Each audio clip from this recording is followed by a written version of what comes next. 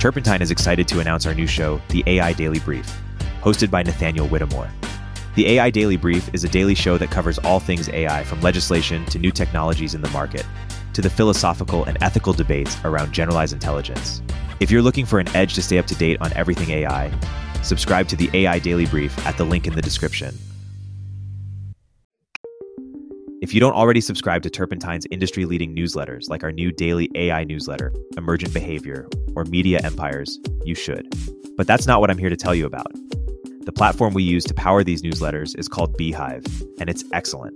First of all, it was started by the same early team who helped build Morning Brew into a $75 million newsletter business, and they built Beehive to offer that same powerful functionality to anyone sending emails.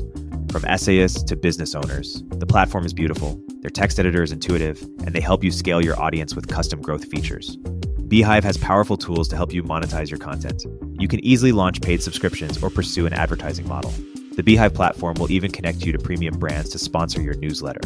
Not only do we use them, but thousands of the top newsletters in the world also use them, like Milk Road, Blockworks, the Lindy newsletter, and so many more.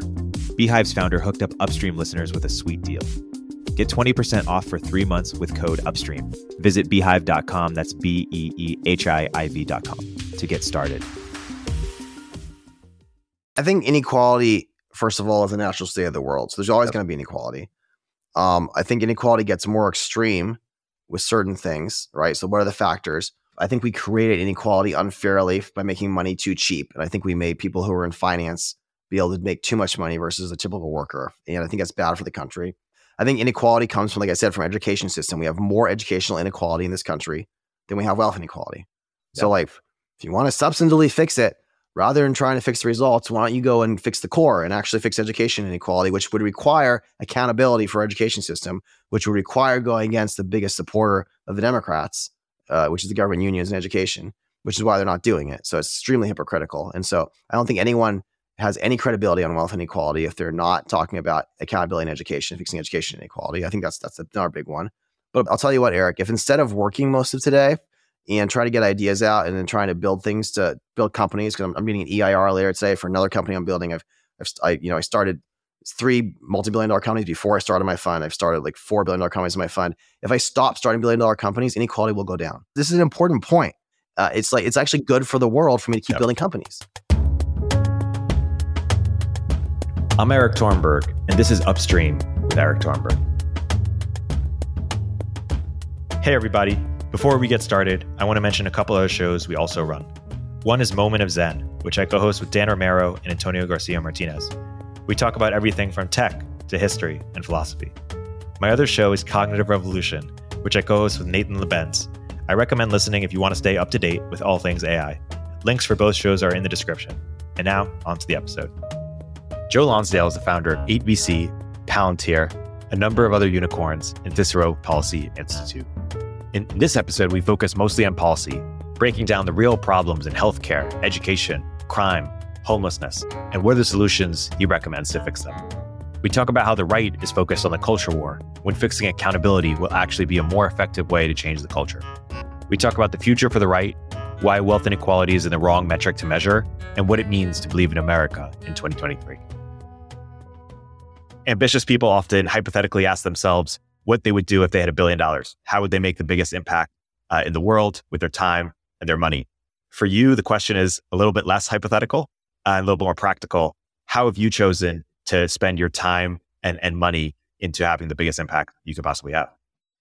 Well, I'm not a liquid billionaire yet, so it's a different one. It's all on paper. I guess Palantir is out though, which is nice. There's a lot of really worthwhile causes. My wife and I engage in a lot of philanthropy. We don't really talk about all of it in public. I think there's all sorts of things around the world where you can help people very affordably, and it's very satisfying to do that. And, in terms of the more public things we're doing, obviously very focused on Cicero, which is an institute we built to kind of like take the values that we think make our free society work and apply them to broken things. We're trying to keep it totally nonpartisan as much as we can, going in and saying, listen, here's how prisons should work better. We all agree that people going in out of prison, we want them not to come back. We want them to have jobs. How do we help good programs win and bad programs lose? And, training programs right now, America spends billions of dollars on training programs, Eric, and they don't work. And rather than say, oh, I'm a politician, I spent $1 billion on a training program, it should be, here's what the training program accomplished. Here's what it achieved. And in Texas, we changed it so that they only get funded in these training programs based on the salaries of kids coming out, and salaries more than doubled coming out, right? So all of a sudden you're impacting hundreds of thousands of lives. You're making our country work better. So try to do philanthropy that makes our country work better.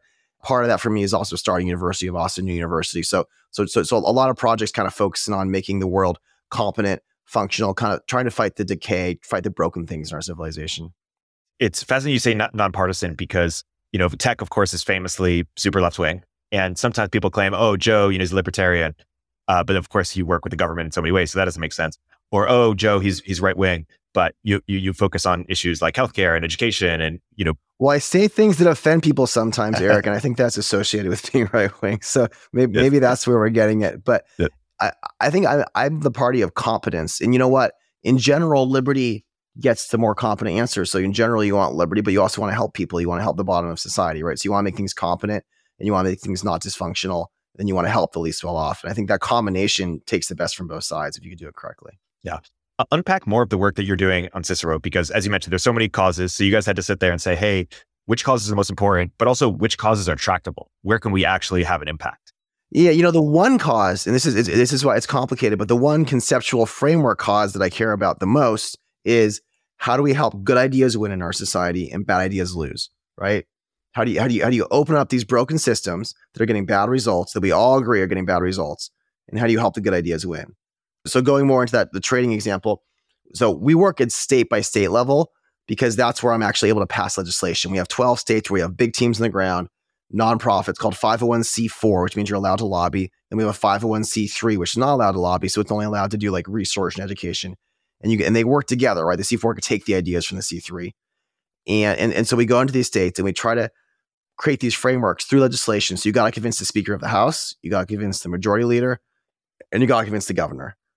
And a lot of people always give credit to Governor because governors, I think humans loved having a single leader. It's like this alpha dog thing. It's like, and governors are important, but very often you're convincing legislature, you're convincing the staffers in the legislature, and you're saying, here's what works. And America is really set up in a really cool way because you can just get something done in one state. You can prove that it works to raise the salaries of tens of thousands of people coming out of a program. You can prove that it works to totally fix the culture of a probation or a parole program. And then you could go to other states and scale that. So that's what we do. You push really hard to get something done in one place and you scale everywhere else. And there's a lot of systems that are broken. It's not just our prisons, our parole and probation, which is so important. It's not just different parts of our educational system or vocational system. Another big one is our homeless system, right? There's thousands of homeless agencies in the US. We spend billions of dollars on this, and almost none of them are held accountable. Almost none of them are rewarded with more funding or less funding based on their results, right? They're basically just how loud they can scream and lobby is how they get money. So putting in systems of accountability, putting in better frameworks there it's a huge thing. And people say, oh, you're doing so much. It's homelessness, it's education, it's healthcare, it's not just that we're doing so much, is that we have this one key framework and idea. And then we do hire teams to go into 7 or 8 areas. Yeah. And we'll get into that, but I want to focus on that big idea, which is you focus on effective government and via accountability. And you recently wrote a piece that talks about, the frontier and the core, as you call it, which basically says so many people are focused on the culture war that they're missing out on focusing on holding these institutions accountable.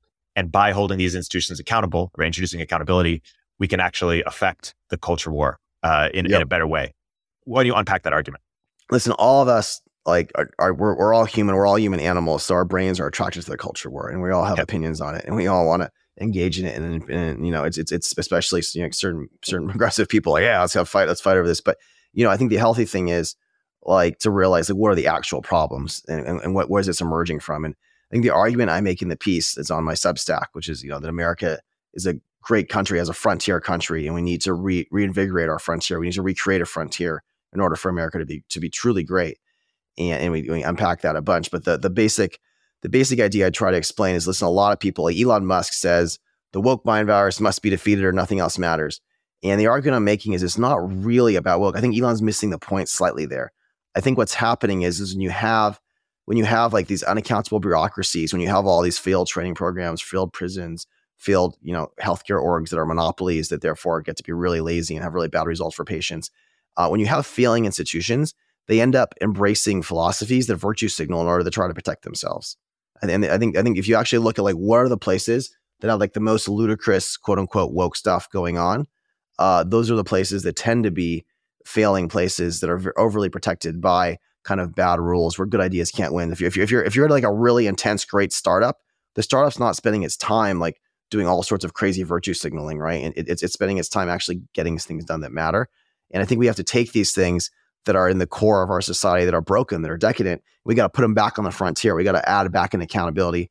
And what you'll find, like when you take the vocational schools that are failing and say, listen, you better get student salaries up, all of a sudden they have to focus on what skills to teach, how to partner with businesses. Like they're too busy. Their board meetings are not going on and on and on about arguing about the bathrooms and arguing about genders for the bathrooms. Because guess what? They have other stuff that actually matters that's important, right? So so make them focus on things that matter.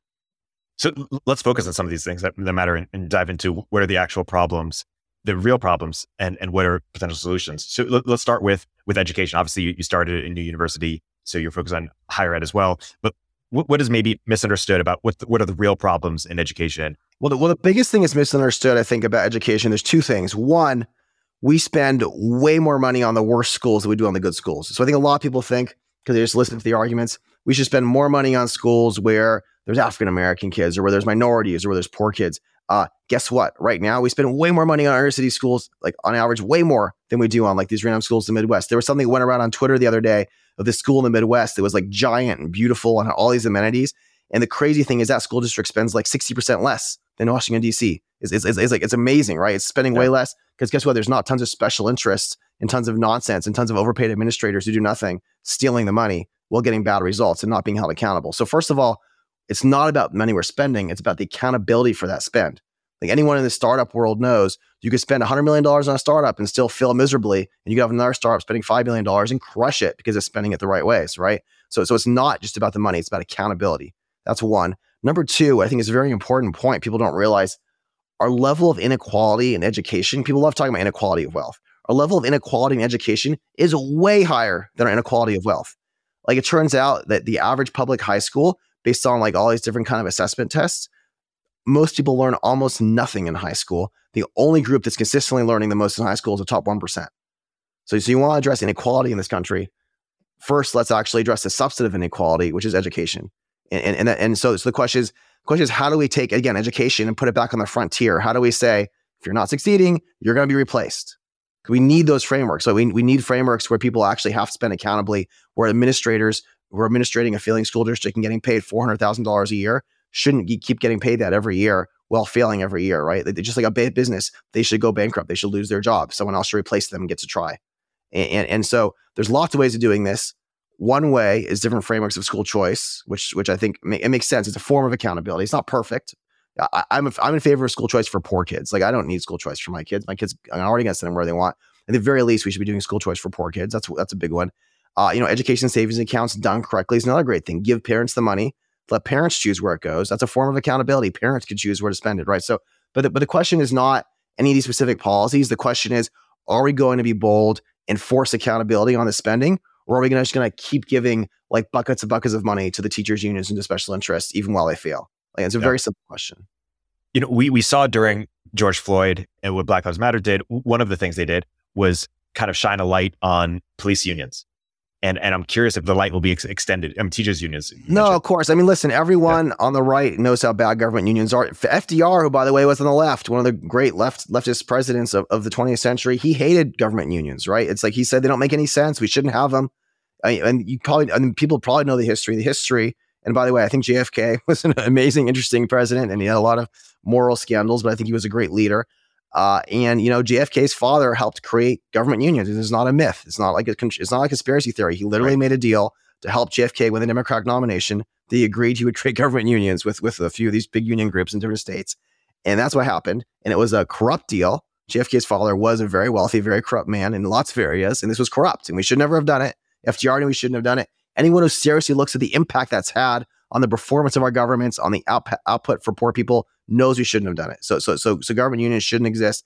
100% agree. Like the right, for some reason, is blind on the police union issue, whereas the left is blind on like every other government union issue. There's this police union in Austin. And by the way, Austin has a serious problem, as do a lot of blue cities, where we need to hire more police. We need to respect our police. Like I'm on the side of respecting police. I want more good police.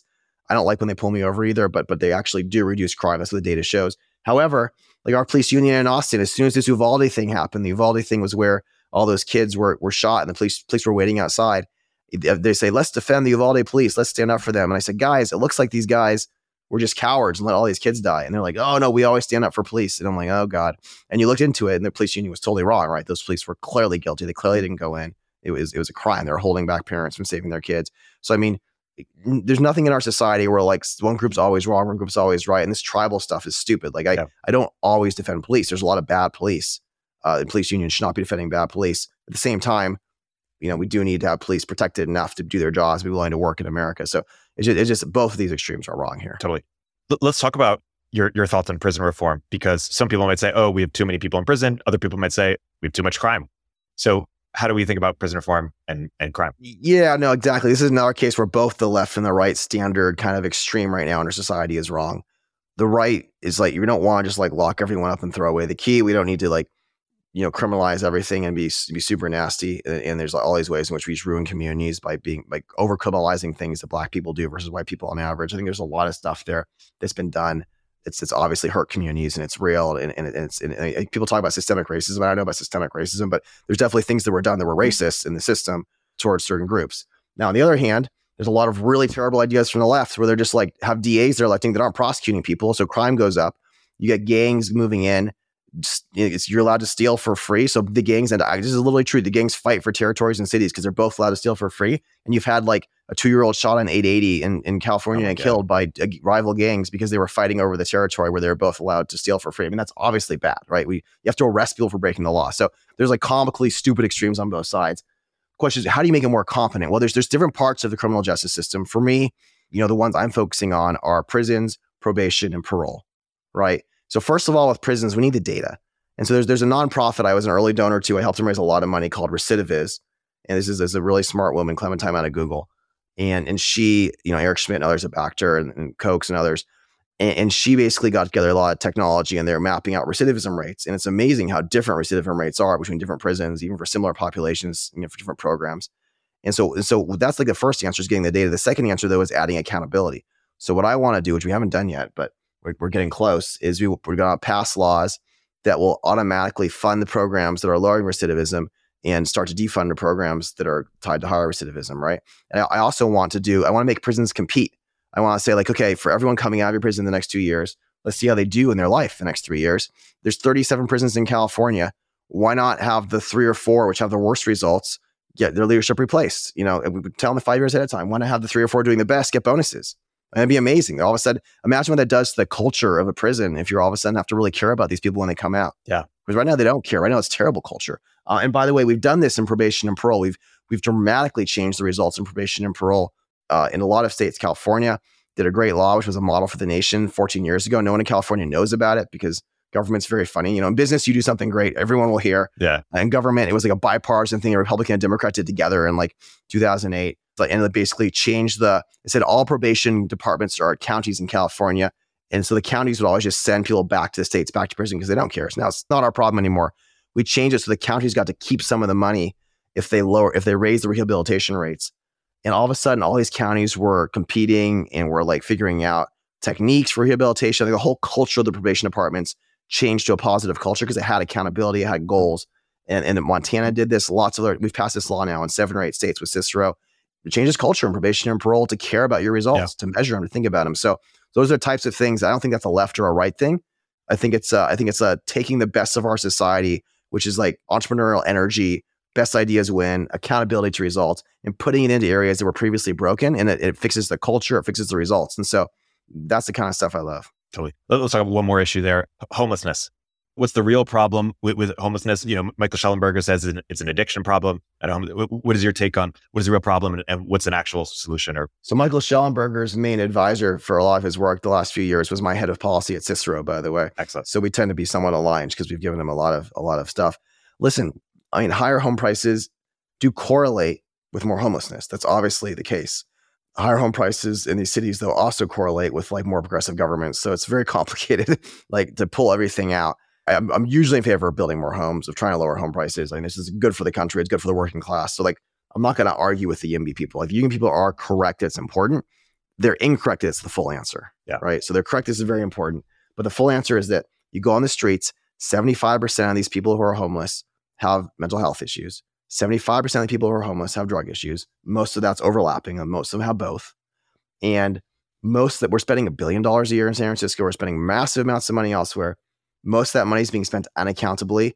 Most of the homeless groups, their actual incentive, let's just be honest, is there to be more public visual homelessness so they can get more money. Like that is their incentive. Yep. And they're not held accountable to metrics. When we do get metric, that's comically bad. We'll have helped like 29 people with like $160,000 spend on something. I mean, it's like comically bad when the metrics do come out and they're hidden away in these giant PDFs that every once in a while you force them to do. And there's the rewards are not rewarded based on like your results. The rewards are based on the fact you lobbied better, the fact that you had a more woke BIPOC group that like represents the people that the city wants to give money to. It's bullshit. It's like a weird form of like broken affirmative action that's not actually focused on like what are the results, what's helping people. And you know, the solution, if I was in charge of these things, is one, you do more temporary shelters, and then you do more mental health treatment, more drug treatment, and you do all of that with groups that are paid with accountably based on metrics. And then basically we do need mental health hospitals. We do need the ability to intervene. There should be something called a mental health court, where if someone's broken the law multiple times, this is the right wants to send them to prison. The left wants to let them go poop on the street a 10th time. We shouldn't be letting them go poop on a street a 10th time. We shouldn't be sending them to prison. We need to have like forced treatment. Obviously, It's like an adult solution, right, Eric? It's like forced treatment's the obvious adult solution, right? And instead, we're like either throwing them in prison or letting them poop again on the street, which is both of them are wrong. Yeah. So anyway, you just need common sense and leadership and accountability here. We'll continue after the break, but first, a word from our sponsors. SecureFrame is the leading all-in-one platform for security and privacy compliance. Get SOC 2 audit ready in weeks, not months. I believe in SecureFrame so much that I invested in it, and I recommend it to all my portfolio companies. Sign up for a free demo and mention Upstream during your demo to get 20% off your first year. Now, more than ever, startup founders need a safe place to put their cash. Mercury protects your money and also provides the streamlined user experience that great founders expect. Through partner banks and their sweep networks, Mercury offers up to $5 million in FDIC insurance, which is 20 times limit. They also make it easy to invest any cash above the FDIC insured amount in a money market fund. 100,000 startups trust Mercury with their finances. I've been a happy Mercury customer and have found their team incredibly helpful and responsive. They even got an important wire out of purgatory on Christmas Eve.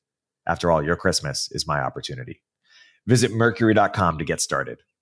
Mercury is a financial technology company, not a bank. Banking services provided by Choice Financial Group and Evolve Bank and Trust, members FDIC. Marketer Hire is one of my favorite resources for growing startups looking to hire marketers. Hiring is hard, and the time it takes from founders could be better leveraged elsewhere. Marketer Hire pre-vets top-notch marketers across a dozen roles. Whether you need help with growth marketing, SEO, lifecycle, content, or any other aspect of growth marketing strategy. It's free to use, and you only pay if you end up hiring someone. If you want to hire a great marketer the easy way, Marketer Hire is offering Upstream listeners a $1,000 credit for first-time customers. Go to marketerhire.com/upstream and use code upstream to get your $1,000 credit. So what these trends show is you're trying to introduce kind of market incentives, market competition, market accountability. It's kind of like market. It's not really market in the sense the government probably has to be involved in these things, but I'm trying to like take, you call it market, you could take the functional parts of our free society, which is like metrics and accountability, and those allow innovation, right? And those allow responsibility. Totally. The cynical take, we kind of alluded to it a little bit, is that some of these people, the bigger the problem is, the more the budgets they need, the more they can advocate. 100%. I mean, it's not just a cynical take. There's people whose friends and family are each making like low to mid six figures, and it's a huge industry. Yeah. I mean, and by the way, there's other huge industries that are bigger problems. I think defense is a bigger problem. I think healthcare is a bigger problem, but homelessness is in our faces. And it's frustrating to me because it makes a lot of young people say, oh, our society is failing. Capitalism is failing. Capitalism is not failing with the homelessness issue. Yeah. It's a terribly run government program that's creating actually more of the problem and paying more people to come there. And it's killing people. Like people are dying on the streets. LA is like something like 3 or 4 people a day last year dying on these homeless alleys because of this terrible policy. And I'll tell you one more crazy policy, Eric, around this, which is really important for people to know. HUD, I think under Obama, created a point system for giving out free homes. W. Bush originally was the guy who said, let's give out free homes to homeless people. I think everyone thought it sounded reasonable. There's homeless people, let's give them homes. You want to be generous. He's a compassionate conservative. But it turned out there's a problem with giving out homes, is that there's like 10 million people in our society that will get in line for getting a free home because everyone wants a free home, it turns out. So, okay, is that a flavor of society? I don't think so. We've always been in a place where not everyone can afford a home, and eventually it will be rich enough that they can. But right now, for reasons they can't. So we have to give them out equitably. So we have a point system. You know how you get points to getting a free home? No, how? You get points for being addicted to drugs. You get more points if you're not recovering from drugs. You get more points if you committed a crime because you're in a tough spot. You get more points if it was a violent crime. If you have kids, you get more points if they've been truant a lot. You get more points if the kid was taken away from you by the government. This is literally a point system. So you have these people waiting in line. You have these people trying to prove that they deserve a home. Like, what do you think that does with that incentive system? Do you think they're going to start being on drugs? Do you think they're going to go into recovery programs? And this is happening in all of our cities around the nation. This is not a fake thing. We've written articles in the City Journal. Like, this is a real thing. It reminds me a lot of the welfare programs in the 90s that Newt Gingrich and Bill Clinton got rid of that had the wrong programs that kept people from working. These incentives are breaking our cities. And we need common sense leaders to step in and say, I'm sorry, socialist, progressive, wacky people. Like, this is enough. You're breaking enough. We're not going to let you do it anymore.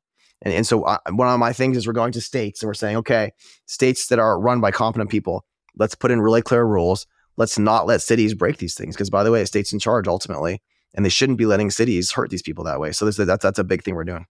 It's crazy that even the most staunch progressives, take someone like Ezra Klein. He had a recent podcast. He said, why liberals are governing horribly.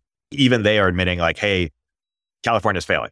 It's all these special interest groups on the left that are part of government, that are part of these things. And there's like something against on the left being bold and standing up and saying, no, this is broken, this is wrong. And like, by the way, the right's not always very good at that either. And sometimes when they do it the wrong way. I'm not saying we have a lot of great leaders, but we need great leaders to step up who've been successful in other areas and step in and run these things. I thought Rick Caruso, it was very bold of him to do it. There's lots of structural reasons why these homeless industrial groups, by the way, they run voting machines. It's legal. They help get out like tens of thousands of votes for people who are funding them. That's why they're so powerful also, by the way. Rick Caruso lost just within a margin of that giant homeless industrial voting machine in LA, right? So it's like, but we need people like that to try to push through, try to win.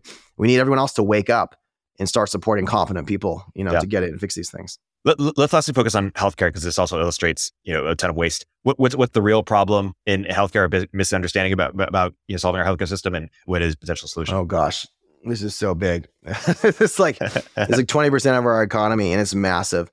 I think monopolies and crony capitalism is a big part of it, right? So I think every area of healthcare has people who've changed the law and who've set things up to make it so that they benefit, and so that the things that would naturally happen that would make it cheaper and make it better don't happen. So I think the health systems are an obvious local monopoly. They block lots of competition. They basically make it really, really hard for new insurance companies and other things to break in because they control monopolies locally. So it's kind of their way or the highway. And they'll oftentimes charge 5 or 6 times for something. Now, sometimes they charge more for something because it's better, but a lot of times they don't, and they purposely don't want it to be transparent. So even though we've passed laws trying to make it transparent, they're all in violation of those laws because there's not enough teeth. So that's like one issue. Then the payers themselves have the worst incentive. We could actually get through this and probably fix it if we were allowed to have payers make money by making healthcare better and cheaper. But payers have fixed 20% margins.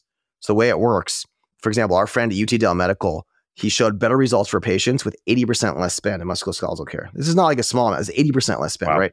And then 30-40% less spend in many other key areas. He's like this really smart neurosurgeon running UT Dell Medical. And none of the insurance companies wanted to work with them because, by the way, if you make 80% less money going through something, then they're 20% of 80% less. They're getting 4 versus 20. That's not good for the insurance company's profits. So the incentives are totally misaligned for payers. And then, so that's really corrupt. And then you have like doctors groups are very powerful. Listen, we have a lot of amazing doctors. We need more amazing doctors in the US, but the American Medical Association has a lot of things where they'll lobby against using AI plus nurses. They'll lobby against, it's called scope of practice, like any new way of doing something more efficiently. Like my friend is an allergist. We were friends from Stanford and from high school in the Bay Area. And he's an allergist, and there's a certain way of working. And we've mapped it out. He could see 20, there's a shortage of allergists in the Bay Area, by the way. It's a big problem. Yeah. He could see 20 times as many patients by just hiring a few nurses, a few frontline people, a handful of plant people, building some processes, building some basic tech. He's not allowed to do that. It's against the law. Any other industry, he'd be seeing 20 times, he'd be 20 times productive. We bring the cost down. Everyone would get treated and get their allergy stuff. It's against the law. So there's all these scope of practice doctor things that are ridiculous. And then, the drug companies have all these games they play to make things more expensive. There's something called PBMs, which make tens to hundreds of billions of dollars as middlemen, the way they've set things up for selling drugs. It goes on and on. Like the incentives are misaligned. I think the best hope is there's a couple things. One is like the self-insured route. So I think the guy who's UT Dell Medical is, for example, building a company with us where we're partnered with a guy who built an aligned insurance company. We're self-insured, and we're doing a new one. We're building clinics, trying to bring down the cost, but then have people who are paying their own costs work with him, so you get better results for cheaper. So there's things like that. It's very hard to break through. The other really big one, Eric, I'll give you, I think this is really important, is we need the innovation ecosystem to be allowed into healthcare. So what's the key data? The key data is the medical records and the billing records. And if you could see that, you could change a lot. So one of the things we're trying to do is saying, rather than the health system owning your data, we think people should own their own data. And if people own their own data, then we could each decide to use whatever app we want. Like I say, I want to use this app with this payer. And once an app got a lot of people decide to use it, we'd have enough data. We could start doing preventative healthcare with AI. We could start helping them shop. Just all these things that you and I and others could figure out, in smart 22-year-old kids who want to be entrepreneurs could figure out with that app to create new possibilities, new clinics, new payers, et cetera. So right now, the Obama administration cleverly tried to put electronic healthcare records everywhere, right? They paid tens of billions of dollars, so everything would be in electronics. But Epic was a big company at the time. Epic won. Epic's in 60% of health systems. They make billions of dollars cash flow a year. They are very hard to plug into. They have very strong lobbyists. They've basically stopped us from getting this data out. And famously, she was arguing with Vice President Joe Biden at the time when he wanted data for his sons. And she's like, for his son, he's had cancer. She's like, why would you need to see the data? You don't know what to do with the data.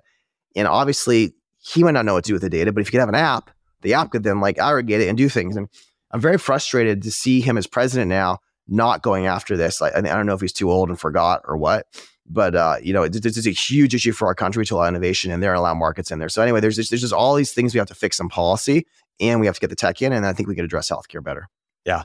If our friend Balaji was here, he would agree that we need compelling leaders, but he would say these institutions are so beyond screwed. The incentives are so messed up that we might as well just create new ones. And so, in this case, yeah, you can create new, like this is what the UT Dell guy is doing. You're creating new clinics and new things. But in real life, you can't just totally go around the system. I think Balaji is a great thinker, and I really admire. I think he gives this really good push on this extreme on this side. But I'm someone who's actually started a lot of big companies in these areas and invest and successfully built a lot of things in these areas. And it needs to be connected enough to the real world to actually get going, right? Yeah. So I think there's a little difference there where I actually think there's ways we can be very bold and create things that take the current system and transform it. It's very hard to build entirely outside of the real world. That's tough. There's and Balaji goes to the extreme, of course, but there's a broader question of when to reform an institution versus when to start a new one. Elon Musk, he could have started a new Twitter, but he bought Twitter and he's reforming it from the inside out. And so maybe there will be other bold people who can come into an organization and say, hey, this is 80% overstaffed, or people are misaligned with our organization, or these rules don't make any sense, and can just. Well, I think to Balaji's point, we probably do need some kind of new innovation zone. There's literally tens of thousands of rules blocking things from happening in healthcare that make it things that be way safer, way more productive. Just the whole system could cost a third as much and have better results, right? I am in favor of bold new innovation zones where you can build things from scratch, and I do think that's very valuable. I also think right now there's a ton of companies that we're building that are working with the system to vastly improve it. And so I think a combination of the two would be valuable. Totally. Elon himself is an example with the companies, Tesla and SpaceX. Of course. I started Palantir, and instead of going to work for IBM and fixing it, right? Yeah. Or Northrop or Lockheed or whatever. And we started OpenGov versus going to the old black and white companies in fixing the old software the cities were using from 30 years ago. There's in many cases you just want to throw out a broken rotten culture and recreate it. In other cases, you have something that's such a powerful moat and it's such a powerful system that you kind of have to work within it. Yeah. And by the way, do talk about defense for a second, because people often associate defense with the right, and defense has its own challenges and government, entrenched interests and stuff like that. Yeah. I guess if you want to associate defense with the right, you can call $800 billion of defense spending kind of like welfare on the right, in the sense that it lobbies a jobs program. This is what the right doesn't like to admit, is that there's actual defense we need against China and Iran. There's bad guys in the world. We need America to be strong, 100% aligned with that. We could do that with half the defense budget and just getting rid of a lot of people and bases we don't need right now that are basically fighting wars from decades ago versus the wars we should be fighting and the deterrence we should be doing. So I'm very controversial on that. On the right, you're supposed to only pay homage to the fact that we just need to spend more and more and more money on this stuff. And it's just so wasteful. And listen, there's probably only defense is very hard. Eric, you have to basically be like 10 times better on the product side to break in. Then you also have to be really good at playing the game in DC. So when I was 21, building Palantir, we were like more than 10 times better on the product side. We could save the government billions of dollars. We can catch bad guys they wouldn't catch otherwise. We can make everything work together with protect civil liberties. Like, we're just way ahead of anything they'd done. We had no idea how to play the game in DC. So it took us a long time. And it was very frustrating. Eventually, if we got to the point, we're still not the best at Palantir, but we got to the point, there's $2 billion revenue, half of that's in global government. I mean, it's a good company. It's doing really well. Anduril, which was started by 3 of my best Palantir guys with Palmer Luckey, like they kind of had already learned all the lessons. And they'd also seen like giant gaps in defense hardware software side. So they said, you know what, we could be 10 times better in this other area, kind of shame the government having to work with us here. And now we know how to play the game on the Hill. Totally. So that was great. So they grew really fast. I started the company out of AFEC called Epirus. And another gap I saw, which is that basically electronic warfare systems were not deploying kind of modern technology from Silicon Valley. And it turns out if you use AI on a chip, you can control power on nanosecond timescales to hit the electronic warfare emitter. So you can actually make these electronic warfare systems shoot 10 times farther for the same amount of power. And this was like a pretty cool thing my friends and I did. We proved it. Took us about $30-40 million to prove it. We just won a giant contest. These other competitors, that L3 and Raytheon, Lockheed, they do a lot of good stuff, but their systems they spent billions of dollars on, and ours literally shot down the drones 9 times farther away in the contest, in the field. Wow. We got our first big contract a couple months ago. Epirus is named after the bow of Theseus, which had infinite arrows. This thing could shoot like millions of times because it's shooting blasts of microwave energy to turn off bad guys far away. But it's just amazing, like how much better you could be with a small group of people than these big companies, and that should scare everyone because there are bad guys in the world. Yeah, there are really smart engineers working for the bad guys. So America had this advantage in the 20th century, really late 19th, 20th century, because we had this massive industrial base and we could spend more money. We'd have more tanks, more planes, more missiles, whatever. That's not really what warfare is about as much anymore. If you could have technology, like if you could have little tiny like drones and androids and things that turn things off and tiny little ships and that run all around and coordinating and that are like 100 times smarter than these giant things, like you could have like a tiny country wipe out a bigger country's military, right? It's like It's very asymmetric these days. And so it's really important that America partners with its elite top technologists and brings them in. And that's what I've been trying to do. So listen, I think 8 companies have actually made it to become unicorns in defense the last 25 years. 2 of them I started, 3 of them were started by people I backed early. So I've been pretty involved in that side of things. It's one of our 5 big sectors. And I don't like owning big defense companies at scale because I think it's like a super weird crony industry where you have to go schmooze people and get contracts. So I've actually sold out when these things get big. Like I start them, I get them to be successful, have the right impact, and then I mostly sell out. Like I sold, I'm not supposed to say too much, but I've sold. I'm still very bullish on Palantir, but it's not my main economic thing. Just because and Palantir is still doing really, really good work, but it's not fun for me to play that game at scale. It's fun for me to start the new best things and scale them up and make them functional. One of the things you said is that the way to have impact is on a state level, not a federal level. Like, why is that? If you're CEO of Palantir, you can fire anybody. You can change the rules of how the company works. If you're the president of the United States, what is the actual impact you can have? What can you touch versus what can you not touch? So what I said is I am able to have the most impact policy-wise. It's the state level versus federal level. So let's say we have a new idea. And this is not true for defense. Defense, you have to do federal level. So, so it's a tough question if you're asking me about defense. But if you're trying to figure out and teach people like how our training program should work or how our prisons should work or how we should do regulatory processes using data and tech, like those things actually also exist at a federal level. But good luck getting that done through Congress. That's really hard. You know how hard it is to get people at the federal level to agree on something and get it done these days? My mentor, George Shultz, he passed away at 100 last year. He would always tell me stories of how he would convince Tip O'Neill and Ronald Reagan of something that was each their idea. And he got like tax reform that lowered taxes and closed loopholes done with 97 votes in the Senate. And that was maybe possible in the 80s. Plus, he was amazing. I'm not George Shultz. I have no idea. Even maybe if I was a cabinet secretary, I don't know. I have no idea how to get these things done at the federal level. In states, there's a much lower bar. I mean, if it's like you can walk in, you can give them a really good white paper. You could have them talk to a few experts. You could show them an idea that works, and you could say, let's partner and let's iterate. Let's get something done. And there's not 10 other Joe Lonsdales arguing with people about what to do in Tennessee or Arizona or Utah. And there definitely are more than 10 other Joe Lonsdales all try to get the attention of everyone in DC. So I just think states are a great place to prove something, to partner on something a state could do that's great for the state. And then you can kind of teach others, and you can teach the national government. That's my framework. Yeah. People, often journalists will get scared at the power of Silicon Valley, the power of technology, and yet it's so surprising how Silicon Valley and technology has had such a little impact relatively on their own local government within Silicon Valley. You moved to Austin. There were a lot of things taking you to Austin, but let's say that you were dead set on reforming San Francisco and California more broadly. What is the play for super ambitious people who say, "Hey, the state of this city is beyond screwed"?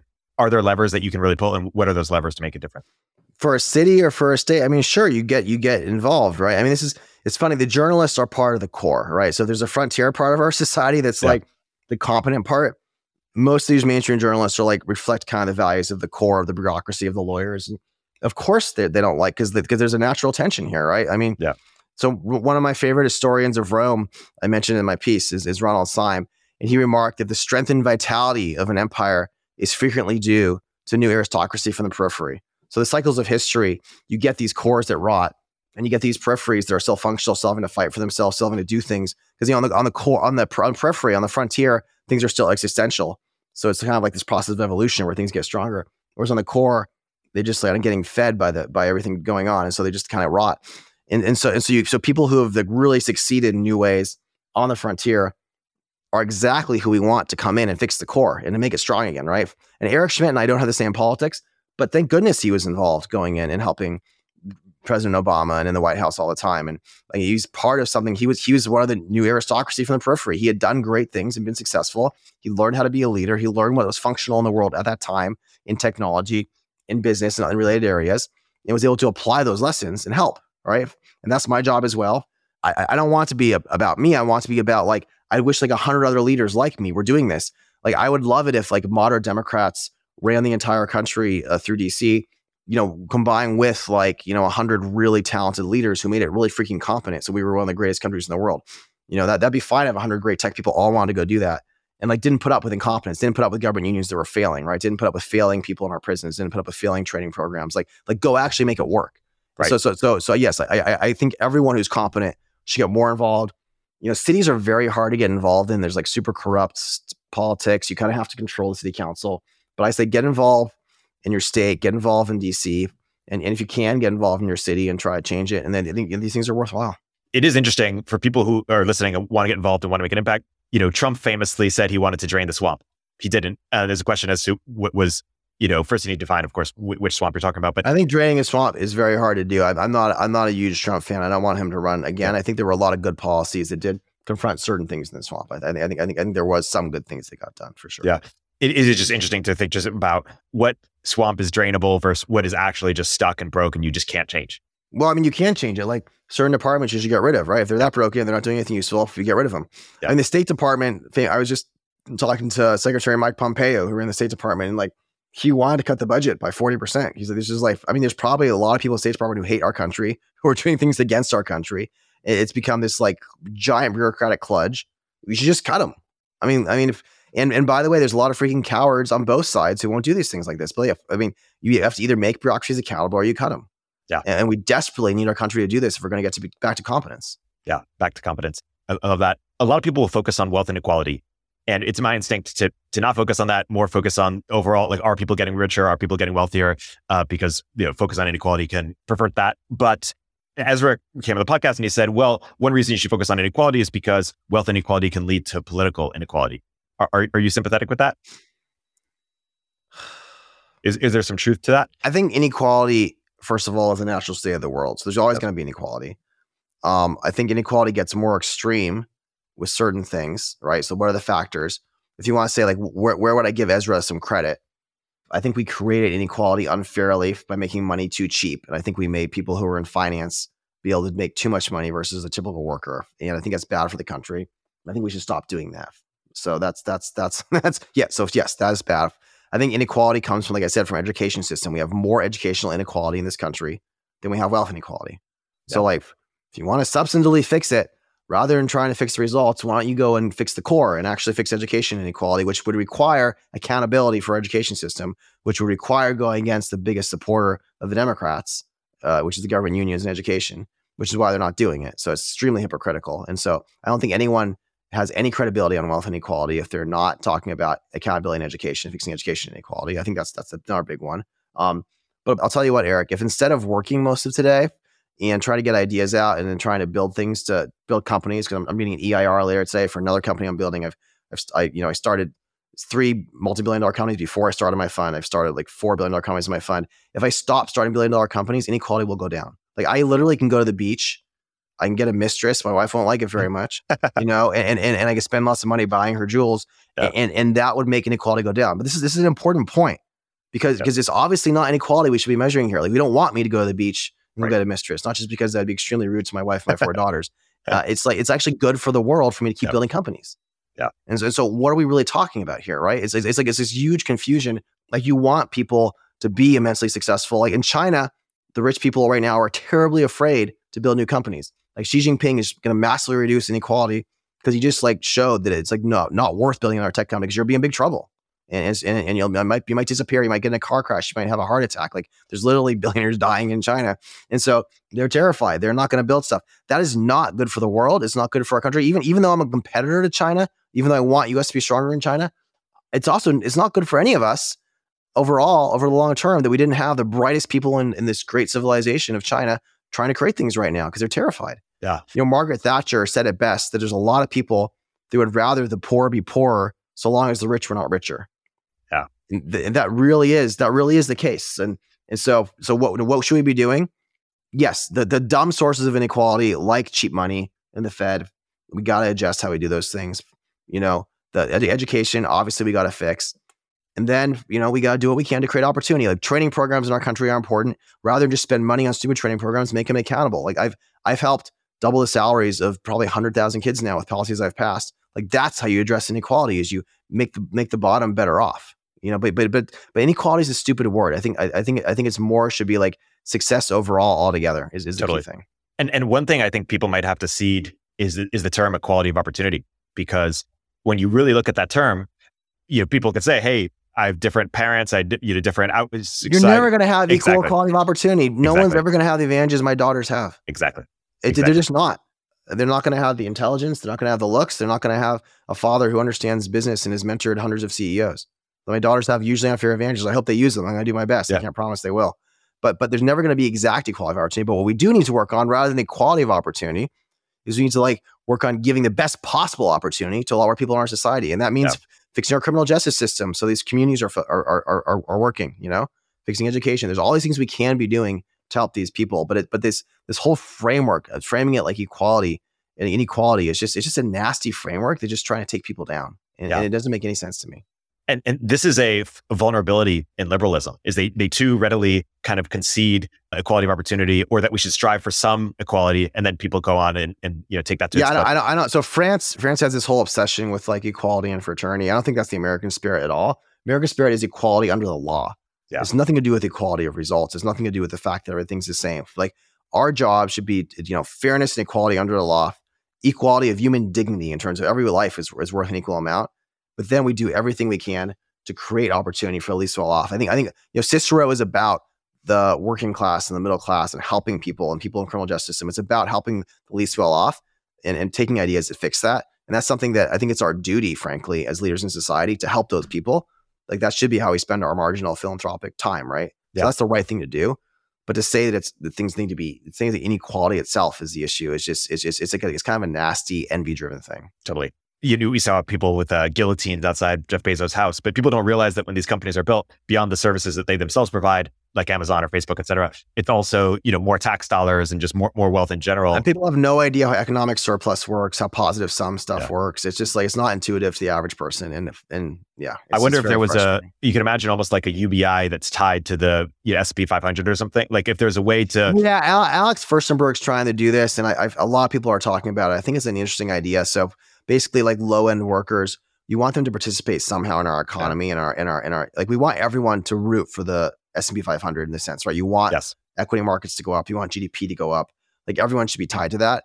And I think everyone already implicitly has that interest, but giving it to them explicitly, saying listen, if you don't have a 401k, if you're a poorer person, having government match to help you have a 401k, and then kind of copying Australia, because Australia has the best pension system where you can move your pension amongst things. That way they kind of have to compete. Again, competition of ideas, right?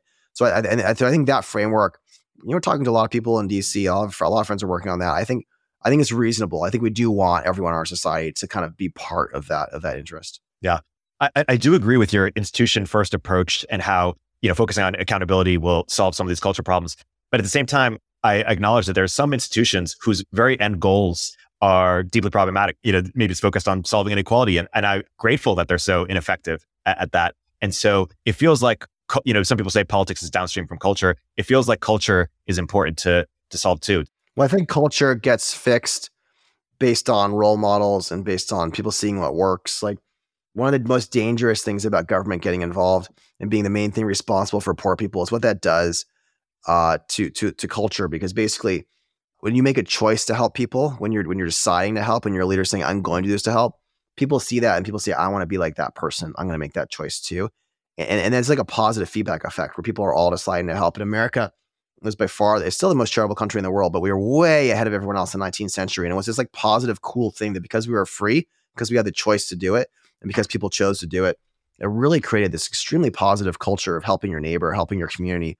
And I think accidentally, when you put in a bunch of things that force people to help instead, they take a bunch of their money and say, we're just going to do it for you. I think you get rid of that role model. And so I think you actually really, really hit our culture in a really nasty way, starting about 60 years ago, by trying to have government step in and replace that choice and replace that cultural impetus that it's our job to do it ourselves and our job to choose to do it. And it's actually fascinating. I think a lot of modern Democrats I really respect, and I have a lot of views on the modern Democrat side as well as Republican side. But it's interesting, Republicans still give almost twice as much money to charity on average. And because they're still from that part of that free culture where it's our job. I think Democrats are much more from it's the state's job side. And frankly, I don't think that's healthy. So I think the way to improve culture is ironically, the government has to do less and it has to let people step in and let people make these choices. Yeah. As you mentioned, mostly on statewide, your peer and mentor and friend, collaborator, Peter Thiel, has focused on more the national level, it seems, and trying to put I don't think everyone has mistaken on Peter. Everyone thinks Peter's focusing on it. He's not really focusing on it. He just backed two of his friends. Got it. Yeah. If Peter was focusing on it, Peter's a genius. He has lots of money. He could have got involved in 26 races, right? Like Peter could have focused on it and you would have all noticed, right? Yeah. Because it's like Peter's a huge player if he wants to be. And it's so funny. They all want to talk about him as if he's like boogeyman. He helped two of his friends. Yeah. It's like one of them worked out. One of them didn't. The one that didn't pissed off everyone on the right because he gave the money the wrong way and the wrong time and the wrong candidate, and everyone's angry at him. And it's because he's an outsider just helping his friends, Yeah. It is interesting. Whereas Reid Hoffman is more systematically across. Reid is massively systematic. I mean, Reid was the one who won the Senate in Georgia by taking Trump's, what Trump said and just changing it around, not changing it, but taking different clips, finding what suppress the vote on the far right, getting it to all the rural areas of Georgia, A/B testing, money spending. Reid baffles me because we'll agree on 80, 90% of policy. And then he'll just get it's like he wants to be popular with his far left friends. And he'll just get so aggressive and just do all this stuff. And I think it's a popularity thing. It's a game thing. I don't know. It's frustrating because he's not a dumb guy, but he's playing these really aggressive games for some reason. He's brilliant and aligned on many topics for sure. But there's some differences, as you mentioned. Let's talk about the future of the right. 2024. Let's say that the GOP is asking you for, hey, what's going to win? What's your strategy? What do you think? Well, there's what's going to win and there's what the right should be. And unfortunately, politics is so shaped by what's going to win sometimes. But let's do both. I think Ron DeSantis is the most likely to win. And I think, Ron is a fighter. I don't agree with him on necessarily every part of the culture war stuff, but Ron's a fighter. And I think we need a fighter right now to go against these broken, incompetent areas of our society. We have a cancer that's spread throughout our society of broken institutions and of regulatory bodies that are out of control. The FTC is focusing on all the wrong things and breaking stuff for us and trying to abrogate power to itself that it doesn't have in the Constitution, as are many other regulatory agencies. We need to stand up to these bureaucracies. And so you need a fighter. I think what's going to win is a really aggressive fighter, is what I tell them. Be really clear on your principles and be really proud of what America stands for as a frontier society, and take all this broken, kludgy, horrible stuff and put it back, make it accountable. Either cut the funding or tie the funding to accountability. Yeah. And there's 8 million people who are some form of a consultant or service person for in DC for the government. And you could get rid of 2/3 of those. Yeah. You can easily get rid of 2/3 and the whole thing would work better if you with competent leadership. It's kind of it's a much worse version of Twitter, where it's very clear that somebody can be bold enough, could fire a lot of nonsense and actually then make it work better. It's fascinating with DeSantis because one example of not solving culture where it could be a problem is he could try to ban wokeness from schools. Let's just say that crudely, but if all the teachers are woke, they'll just kind of get around it somehow. You're never going to ban wokeness from schools. You probably shouldn't be teaching certain books in schools. Like, listen, I'm not a fan of banning books in general. Everyone should be able to read whatever book they want. But if a government's going to be paying for something, it is the governor's job to say what we're going to pay for or not. And the government probably shouldn't be paying for a lot of the nonsense books we've seen them paying for in schools for third graders. Like they shouldn't be talking about like different types of gay sex in elementary schools. I mean, within the books showing how to do it, like that's weird. I'm not against gay sex, whatever. It's like, but it just probably shouldn't be in the books, right? It's like, or the idea of transgenderism. And I don't want to get onto this. It's like, but I think there is a really interesting question in general in our culture about how much we obsess over our kind of inner psychological reality versus actual realities. And I think there's battles to be had there. But I think he's reasonable overall what he's doing to say, listen, like the AP Black History thing, it sounds really bad from the outside. Why are you canceling AP Black History? Well, if you go and read the actual College Board AP course, the whole thing was like critical race theory. It was Marxism. It was like all these scholars who hate America, who believe in totally different frameworks of how the world works. And it was basically like getting kids to study and learn like hating America 101 and Marxism 101 and or taking a course on it. That's bullshit. That shouldn't be what Black history means. Yeah. So it's like, he's 100% right to fight that battle. So a lot of these things sound worse from the outside, but when you dig in, you're like, oh, wow, he's actually right here. And I think when people dig in, like 80% agree with him. Yeah. It's a segue to what you're doing with UATX, the university you're building in Austin. I'm curious, because one approach you could have done, and maybe you're doing this to some degree, but is to start kind of careerist first. You could have said, hey, this is a school where we will help you get jobs at Palantir or Tesla. And thus, that's definitely part of it, is that it's a great university. And Magoni's a great university. We're actually going to announce like 200 companies that are tied to it and that are trying to hire from it. Right. So I think that's a big part of like attracting undergrads and doing that right. But what we're really trying to do, Eric, is we're trying to create the next great university. We're trying to compete with Harvard, Stanford, MIT, Yale, Princeton. We're trying to show that it's possible to have a great school that's more interdisciplinary. It's not conquered by a crazy woke administration. It's not run by neo-Marxists. You're allowed to speak up and have different views, different debates. We're going to have checks on power. We actually have a Supreme Court separate from our board to enforce the free speech code. So our board, no matter who gets on there, can't actually like push back on that. And listen, I want people running around being like crazy offensive. I want humility and I want productive conversations and healthy conversations. But the reason we had 5,000 professors apply after we announced the UATX is because there's like tons of people at these schools of all sorts that are terrified to speak up and that are getting in big trouble. We have, one of our new professors is a radical feminist. She's been on the left her whole career, but she has a different view on the transgender and what makes a woman than other people. And she got canceled from her campus, wasn't allowed to talk anymore. Yeah. Right. And I think we have to have healthy conversations and healthy debates about these things, and allowing both sides of these debates for our future is really important. So really proud to be building a great university. We've raised over $120 million. Going to launch our first class late next year. We have these really cool seminars we're doing with like top students from around the world. So it's going really well. That's great. Let's close the podcast with this question. You also close the American Optimist podcast you run also with this question sometimes, which is, you can't just be anti-woke. You have to be pro something. What's the ideological vision that Americans can get behind? Because you and I, we could be techno-optimists, but the masses are not really going to understand kind of the technology forward. Like what's the vision that really gets people excited? America right now is in the best place of any country in the world. We have best resources. We still have a very functional court system. We still have our freedoms, unlike other places. We don't have to be scared to speak up like you do in like a lot of other major countries right now. And we don't have like problems with assassinations. Like there's like things are actually quite functional relative to a lot of times in history. We're a very, very wealthy country. I think, listen, the way we're going to fix things, we're going to make everything competent again. We're going to take everything in your life that's incompetent and we're going to expose it to market and accountable forces.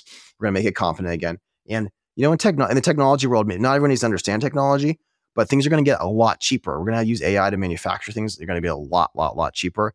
We're going to make houses cheaper. We're going to have, transportation. We're going to have really cheap tunnels everywhere so you can get in and out of cities without traffic. So I think we're getting rid of traffic. I think we have flying cars that are working. They're being approved the next couple of years. They're going to get really cheap. We're all going to be able to like fly around in electric vehicles. So, I think we're going to have a golden age ahead if we can get this confidence right, if we can actually not let things decay and break. I think we have a very exciting next generation. And we're all very lucky to get to live in a time where we're curing diseases. People are going to live longer. The environment. I think environment's only gotten better as we got wealthier, right? It's like society gets more green when it gets wealthier. It gets more clean. Having a competent EPA. There's some people on the right that want to get rid of it entirely. Some people on the left, they just want like this stupid kludge and tons of like useless bureaucrats. Like, let's have a competent EPA. We all want a clean environment. We all want competent regulators, right? We all want things that, but as we get wealthier, we're all on the side. Like I have 4 daughters who are very young. Of course I want everything to be perfectly clean. This bullshit. Like there's like this weird caricature of like that anyone would want like poison lakes or something. It's disgusting, right? We need to all do this correctly. But no, I think with technology getting better, with making our government competent, I think we could have potentially have a very peaceful, very, very positive next 20, 30 years with the right leadership. And we're going to solve some of the problems we've been outlining here, whether it's homelessness or education or healthcare. The thing is, Eric, the reason I'm an optimist is that there's good answers to all of these things. Like you can look at what Cicero is doing, you look at what others are doing. There are good answers that actually work to help people to address each of these things for less money than we're spending now in a way that's really positive for our country. So let's get competent people in charge and let's address them with good answers. And I think that's the best thing for all of our families. That's a great place to wrap. You're doing that very important work with Cicero and HBC and your various other initiatives. My guest today has been Joe Lonsdale. Joe, thanks so much for coming on the podcast. Thanks, Eric. Upstream with Eric Thornburg is a show from Turpentine, the podcast network behind Moment of Zen and Cognitive Revolution. If you like the episode, please leave a review in the Apple Store.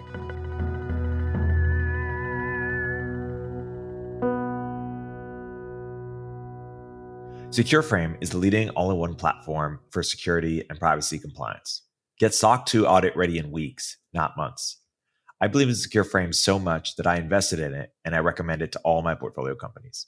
Sign up for a free demo and mention Upstream during your demo to get 20% off your first year. Now, more than ever, startup founders need a safe place to put their cash. Mercury protects your money and also provides the streamlined user experience that great founders expect.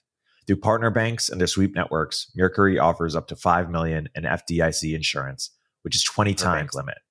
They also make it easy to invest any cash above the FDIC insured amount in a money market fund. 100,000 startups trust Mercury with their finances. I've been a happy Mercury customer and have found their team incredibly helpful and responsive. They even got an important wire out of purgatory on Christmas Eve. After all, your Christmas is my opportunity. Visit Mercury.com to get started. Mercury is a financial technology company, not a bank. Banking services provided by Choice Financial Group and Evolve Bank and Trust, members FDIC. Marketer Hire is one of my favorite resources for growing startups looking to hire marketers. Hiring is hard, and the time it takes from founders can be better leveraged elsewhere. Marketer Hire pre-vets top-notch marketers across a dozen roles. Whether you need help with growth marketing, SEO, lifecycle, content, or any other aspect of growth marketing strategy. It's free to use, and you only pay if you end up hiring someone. If you want to hire a great marketer the easy way, Marketer Hire is offering Upstream listeners a $1,000 credit for first-time customers. Go to marketerhire.com/upstream and use code upstream to get your $1,000 credit. Hey everyone, Eric here. At Turpentine, we're building the first media outlet for tech people by tech people. We're the network behind the show you're listening to right now. We have a slate of hit shows across a range of topics and industries, from our AI and investing cluster of podcasts to shows that drive the conversation in tech with the most interesting thinkers, founders, investors, and influencers, like Econ 102 with Noah Smith. We're launching new shows every week, and we're looking for industry-leading sponsors. If you think that might be you and your company, email me at ericaturpentine.co. That's ERIK at turpentine.co, and let's partner together.